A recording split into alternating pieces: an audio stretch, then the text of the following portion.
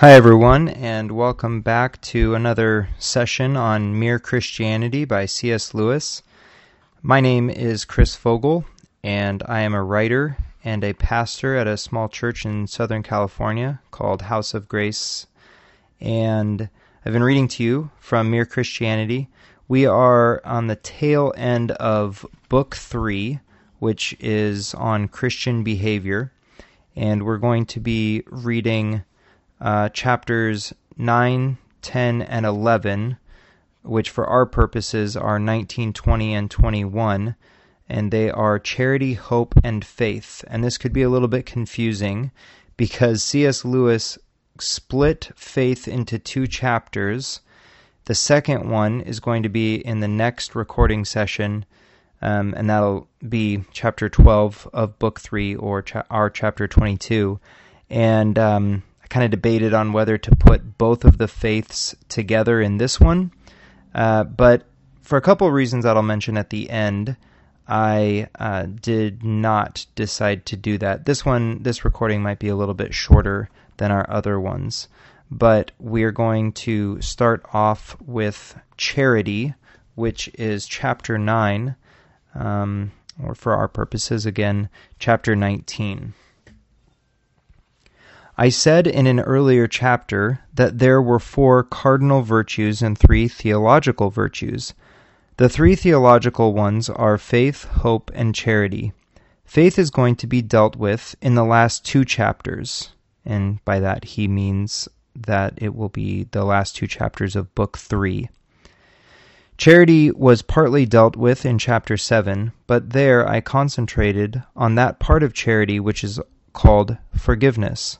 I now want to add a little more. First, as to the meaning of the word.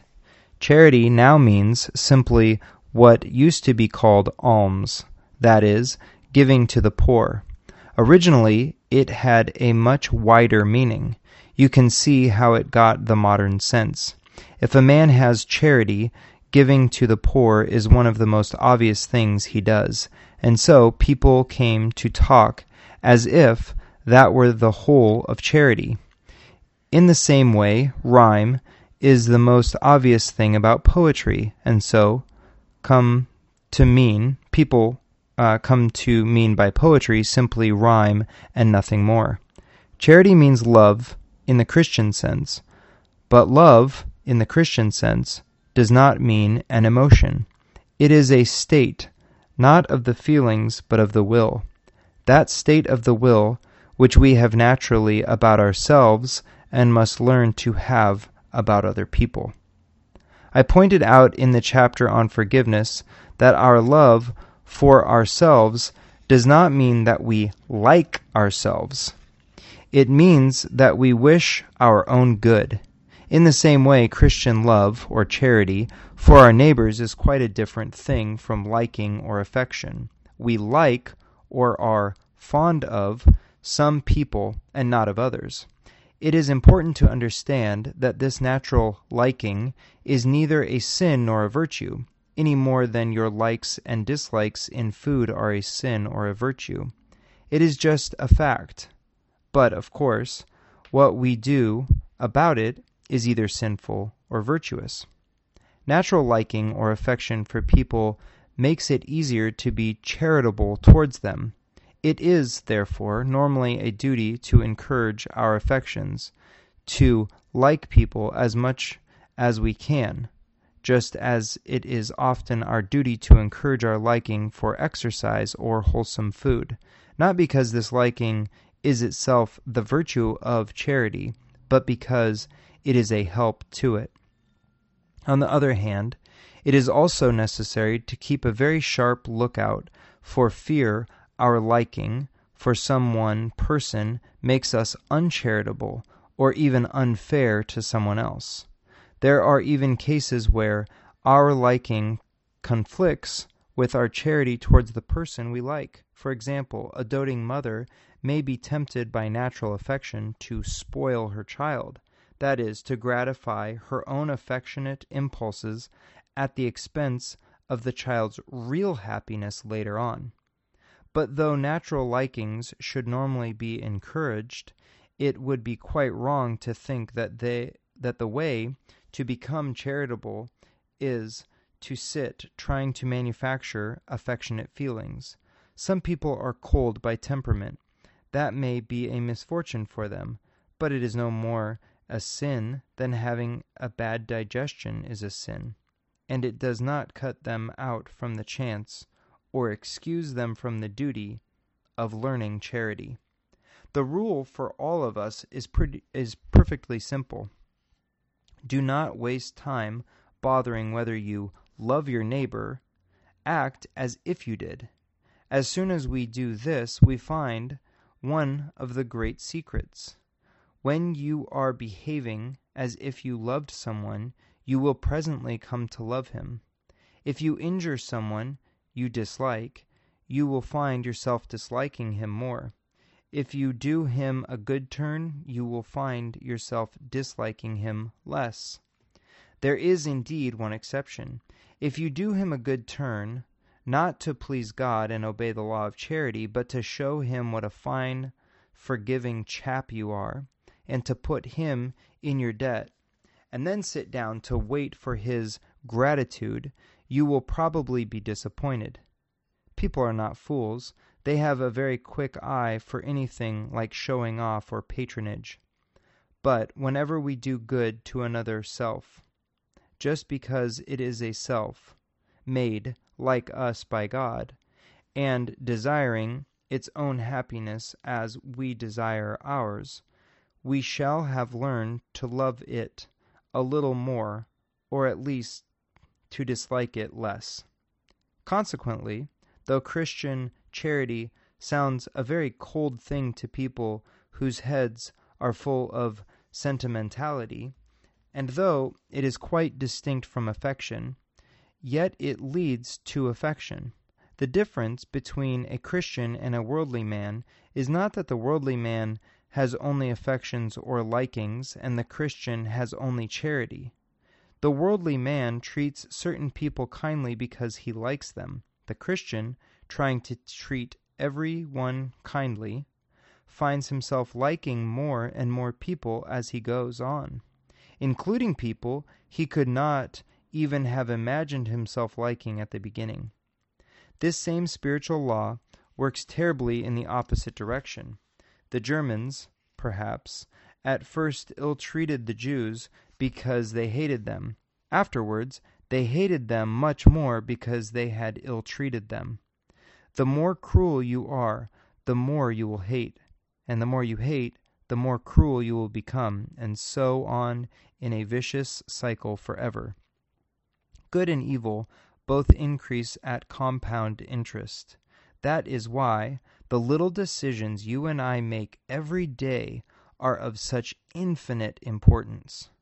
The smallest good act today is the capture of a strategic point from which, a few months later, you may be able to go on to victories you never dreamed of. An apparently trivial indulgence in lust or anger today is the loss of a ridge or railway line or bridgehead from which the enemy may launch an attack otherwise impossible. Some writers use the word charity to describe not only Christian love between human beings, but also God's love for man and man's love for God. About the second of these two, people are often worried. They are told they ought to love God. They cannot find any such feeling in themselves. What are they to do? The answer is the same as before. Act as if you did. Do not sit trying to manufacture feelings. Ask yourself, if I were sure that I loved God, what would I do? When you have found the answer, go and do it. On the whole, God's love for us is a much safer subject to think about than our love for Him. Nobody can always have devout feelings, and even if we could, feelings are not what God principally cares about. Christian love, either towards God or towards man, is an affair of the will. If we are trying to do His will, we are obeying the commandment, "Thou shalt love the Lord thy God." He will give us feelings of love if he pleases. We cannot create them for ourselves, and we must not demand them as a right. But the great thing to remember is that, though our feelings come and go, his love for us does not.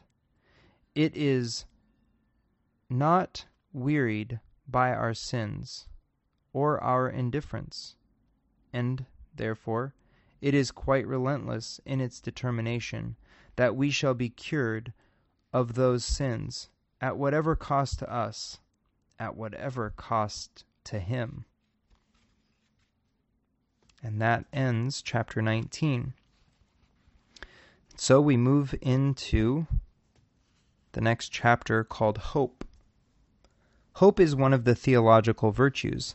This means that a continual looking forward to the eternal world is not, as some modern people think, a form of escapism or wishful thinking, but one of the things a Christian is meant to do. It does not mean that we are to leave the present world as it is. If you read history, you will find that the Christians who did most for the present world were just those who thought most of the next. The apostles themselves, who set on foot the conversion of the Roman Empire, the great men who built up the Middle Ages, the English evangelicals who abolished the slave trade, all left their mark on earth precisely because their minds were occupied with heaven. It is since Christians have largely ceased to think of the other world that they have become so ineffective in this. Aim at heaven, and you will get earth thrown in. Aim at earth, and you will get neither. It seems a strange rule, but something like it can be seen at work in other matters. Health is a great blessing, but the moment you make health one of your main, direct objectives, you start becoming a crank and imagining there is something wrong with you. You are only likely to get health provided you want other things more: food, games, work, fun, open air. In the same way, we shall never save civilization as long as civilization is our main object. We must learn to want something else even more. Most of us find it very difficult to want heaven at all, except insofar as heaven means meeting again our friends who have died. One reason for this difficulty is that we have not been trained. Our whole education tends to fix our minds on this world. Another reason is that when the real want for heaven is present in us, we do not recognize it. Most people, if they had really learned to look into their own hearts, would know that they do want, and want acutely, something that cannot be had in this world. There are all sorts of things in this world that offer to give it to you, but they never quite keep their promise. The longings which arise in us when we first fall in love, or first think of some foreign country, or first take up some subject that excites us, are longings which no marriage, no travel, no learning can really satisfy. I am not now speaking of what would be ordinarily called unsuccessful marriages, or holidays, or learned careers. I am speaking of the best possible ones. There was something we grasped at in that first moment of longing, which just fades away in the reality. I think everyone knows what I mean.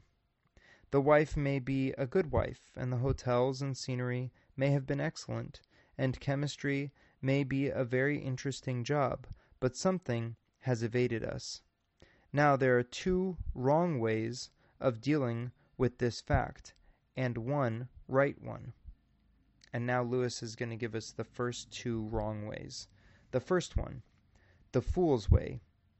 He puts the blame on the things themselves.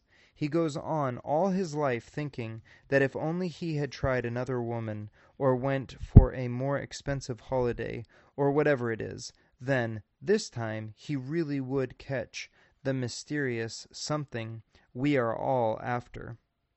Most of the bored, discontented, rich people in the world are of this type. They spend their whole lives trotting from woman to woman through the divorce courts, from continent to continent, from hobby to hobby, always thinking that the latest is the real thing at last, and always disappointed. And now here's the second one. The way of the disillusioned, sensible man. He soon decides that the whole thing was moonshine. Of course, he says, one feels like that when he's young, but by the time you get to my age, you've given up chasing the rainbow's end. And so he settles down and learns not to expect too much and repress the part of himself which used to, as he would say, to cry for the moon. This is, of course, a much better way than the first, and makes a man much happier and less of a nuisance to society. It tends to make him a prig. He is apt to be rather superior towards what he calls adolescence. But, on the whole, he rubs along fairly comfortably. It would be the best line we could take if man did not live forever. But supposing infinite happiness really is there, waiting for us, supposing one really can reach the rainbow's end, in that case, it would be a pity to find out too late, a moment after death, that by our supposed common sense, we have stifled in ourselves the faculty of enjoying it. And now here's the third one, which he would call the right way. The Christian way. The Christian says, creatures are not born with desires unless satisfaction for those desires exists. A baby feels hunger. Well, there is such a thing as food. A duckling wants to swim. Well, there is such a thing as water. Men feel sexual desire. Well, there is such a thing as sex. If I find in myself a desire which no experience in this world can satisfy, the most probable explanation is that I was made for another world. If none of my earthly pleasures satisfy it, that does not prove that the universe is a fraud.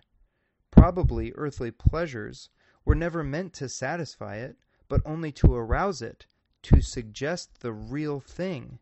If that is so, I must take care, on the one hand, never to despise or be unthankful for these earthly blessings, and on the other, never to mistake them for something else of which they are only a kind of copy, or echo, or mirage. I must keep alive in myself the desire for my true country, which I shall not find till after death. I must never let it get snowed under or turned aside. I must make it the main object of my life to press on to that other country and to help others to do the same. There is no need to be worried by fastidious people who try to make the Christian hope of heaven ridiculous by saying they do not want to spend eternity playing harps. The answer to such people is that if they cannot understand books written for grown-ups, they should not talk about them. All the scriptural imagery, harps, crowns, gold, etc., is, of course, a merely symbolic attempt to express the inexpressible. Musical instruments are mentioned because, for many people, not all, music is the thing known in the present life which most strongly suggests ecstasy and infinity. Crowns are mentioned to suggest the fact that those who are united with God in eternity share His splendor and power and joy. Gold is mentioned to suggest the timelessness of heaven. Gold does not rust. And the preciousness of it. People who take these symbols literally might as well think that when Christ told us to be like doves, He meant that we were to lay eggs. And with that, C.S. Lewis has pretty much dropped 2 mics in about 1 paragraph. So that ends chapter 10, and we'll move into the first of the faiths. And he will briefly tell us a little bit about the 2 faiths here.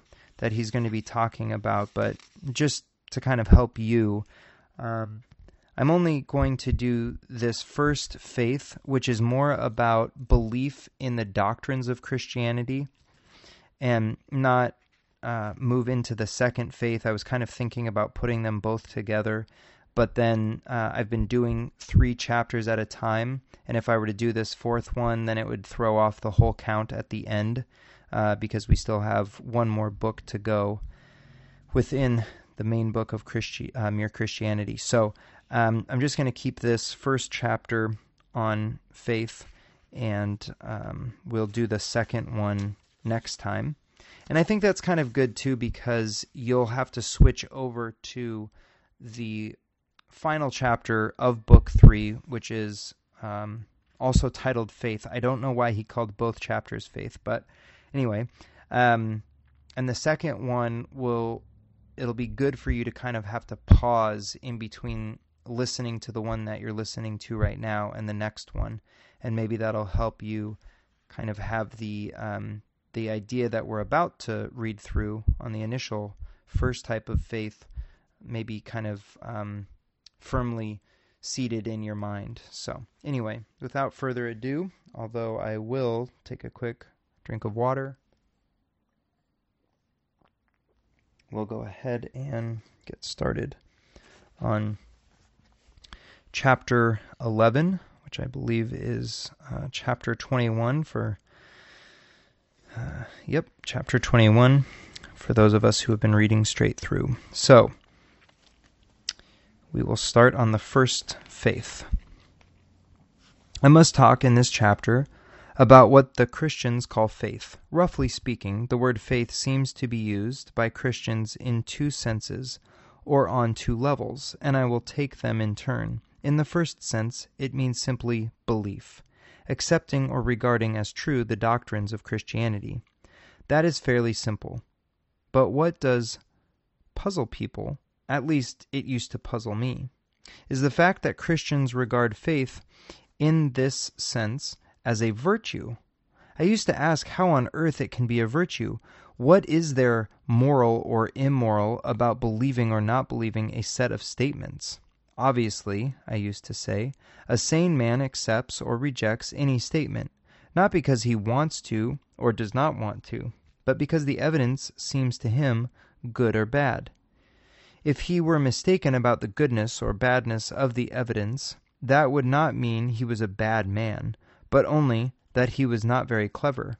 And if he thought the evidence bad, but tried to force himself to believe in spite of it, that would be merely stupid. Well, I think I still take that view, but what I did not see then, and a good many people do not see still, was this. I was assuming that if the human mind once accepts a thing as true, it will automatically go on regarding it as true until some real reason for reconsidering it turns up. In fact, I was assuming that the human mind is completely ruled by reason. But that is not so. For example, my reason is perfectly convinced, by good evidence, that anesthetics do not smother me and that properly trained surgeons do not start operating until I am unconscious. But that does not alter the fact that when they have me down on the table and clap that horrible mask over my face, a mere childish panic begins inside me. I start thinking I'm going to choke, and I am afraid that they will start cutting me up before I am properly under. In other words, I lose my faith in anesthetics. It is not reason that is taking away my faith. On the contrary, my faith is based on reason. It is my imagination and emotions. The battle is between faith and reason on one side, and emotion and imagination on the other. When you think of it, you will see lots of instances of this. A man knows, on perfectly good evidence, that a pretty girl of his acquaintance is a liar and cannot keep a secret, and ought not to be trusted. But when he finds himself with her, his mind loses its faith in that bit of knowledge, and he starts thinking, perhaps she'll be different this time, and once more makes a fool of himself, and tells her something he ought not to have told her. His senses and emotions have destroyed his faith in what he really knows to be true. Or take a boy learning to swim. His reason knows perfectly well that an unsupported human body will not necessarily sink in water. He has seen dozens of people float and swim. But the whole question is whether he will be able to go on believing this when the instructor takes away his hand and leaves him unsupported in the water, or whether he will suddenly cease to believe it and get in a fright and go down. Now, just the same thing happens about Christianity. I am not asking anyone to accept Christianity if his best reasoning tells him that the weight of the evidence is against it.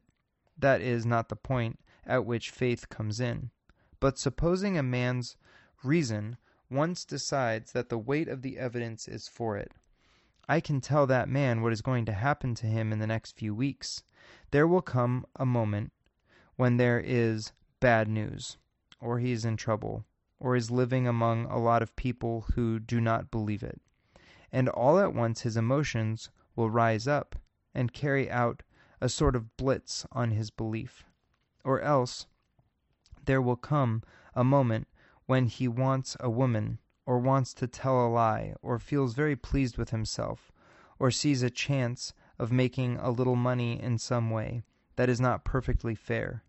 Some moment, in fact, at which it would be very convenient if Christianity were not true, and once again his wishes and desires will carry out a blitz.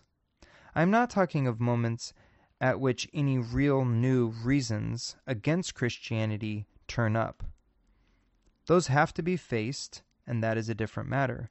I am talking about moments when a mere mood rises up against it. Now, faith, in the sense in which I am here using the word, is the art of holding on to things your reason has once accepted, in spite of your changing moods. For moods will change, whatever view your reason takes. I know that by experience. Now that I am a Christian, I do have moods in which the whole thing looks very improbable. But when I was an atheist, I had moods in which Christianity looked terribly probable. This rebellion of your moods against your real self is going to come anyway. That is why faith is such a necessary virtue.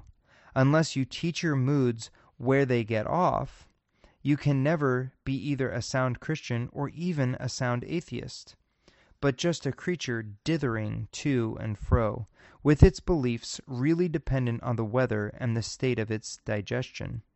Consequently, one must train the habit of faith. The first step is to recognize the fact that your moods change.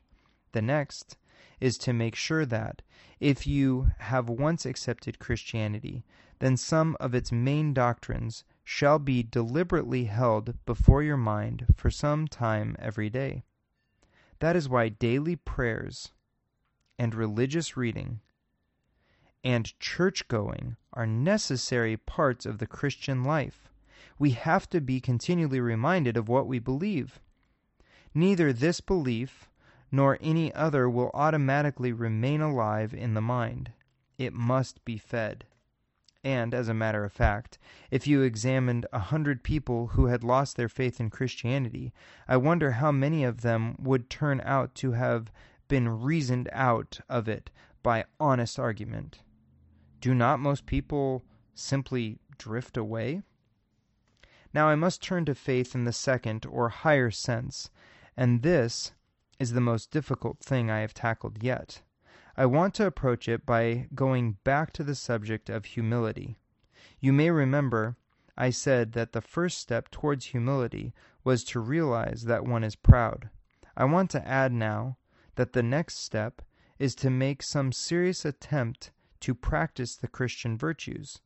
A week is not enough. Things often go swimmingly for the first week. Try 6 weeks. By that time, having, as far as one can see, fallen back completely, or even fallen lower than the point one began from, one will have discovered some truths about oneself. No one knows how bad he is till he has tried very hard to be good. A silly idea is current that good people do not know what temptation means. This is an obvious lie. Only those who try to resist temptation know how strong it is. After all, you find out the strength of the German army by fighting against it, not by giving in.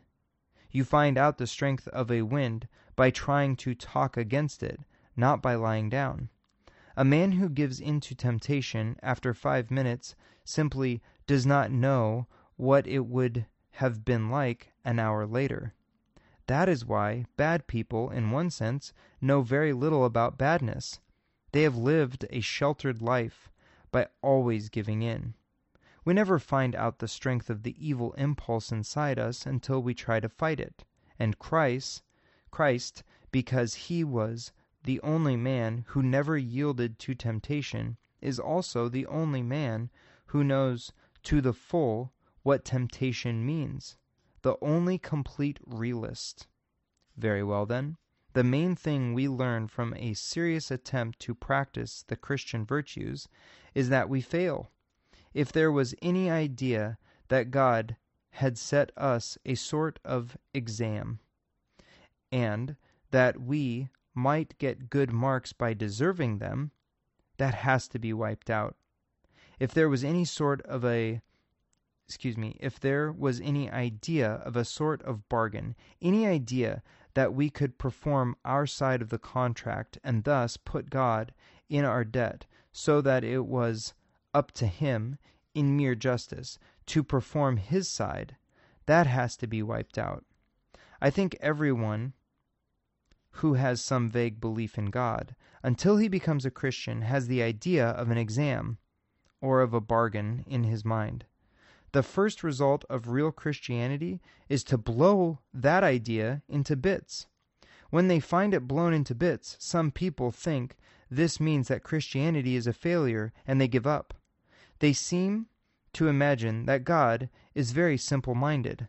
In fact, of course, he knows all about this. One of the very things Christianity was designed to do was to blow this idea to bits. God has been waiting for the moment at which you discover that there is no question of earning a passing mark in this exam, or putting him in your debt. Then comes another discovery. Every faculty you have, your power of thinking or of moving your limbs from moment to moment, is given you by God. If you devoted every moment of your whole life exclusively to his service, you could not give him anything that was not, in a sense, his own already. So that when we talk of a man doing anything for God or giving anything to God, I will tell you what it is really like. It is like a small child going to its father and saying, "Daddy, give me 6 pence to buy you a birthday present." Of course the father does, and he is pleased with the child's present. It is all very nice and proper, but only an idiot would think that the father is 6 pence to the good on the transaction. When a man has made these two discoveries, God can really get to work. It is after this that real life begins. The man is awake now. We can now go on to talk of faith in the second sense. And that ends the first chapter on faith. So we will go ahead. Before we end our time, I was really thinking about how C.S. Lewis was talking about something that I just wanted to mention. It just popped into my mind, and he was talking about how people who initially believe in Christianity can kind of, because they drift away from it, think that Christianity has failed, or believe that they're not Christians and that it's not worth it or whatever. But that really reminded me of the parable of the soils. And I don't remember the exact scripture reference. I think I remember it, but I don't want to just say it off the top of my head. But anyway, you can look it up. Really easy to find. Google it. But Jesus is just talking about the different types of soil, and there are 4 different kinds, and really it's the person's heart. And Jesus is the sower, and he goes out and he throws out the seed, and the seed is the word of God, and it speaks to people. And there's 3 different types of people who will kind of receive the word, but then they give it up or whatever.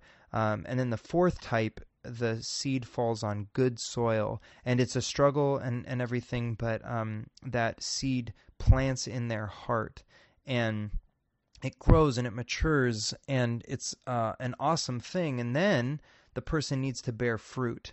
And so that's where they've become dedicated to it, and they've reminded themselves, and they've done the different things that Lewis was talking about, where you've got prayer and reading the religious texts, and going in, might I add, to a physical church, even though it's difficult. It's not as easy as just jumping online and watching a sermon or listening to a Christian podcast or something like that. But it's really getting into the trenches and going to a physical church, because people suck.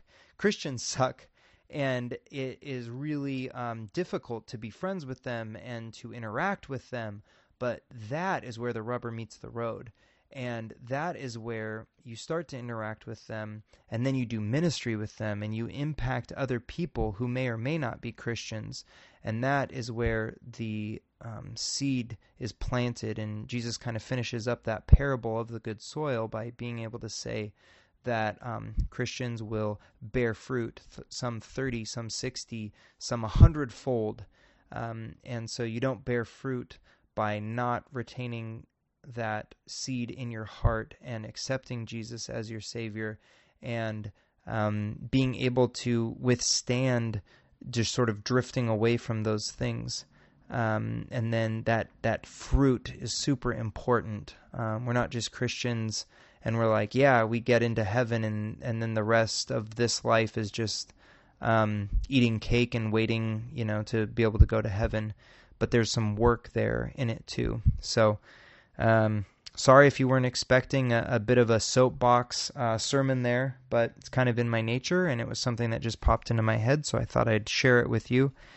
Plus, these 3 chapters were a little bit shorter, so might as well fill the time with something good from the Bible. So anyway, have a great day, and I'll try and get to the next 3 chapters as quickly as I can, and then we'll be moving into the final book, Book 4. So have a great day, and God bless.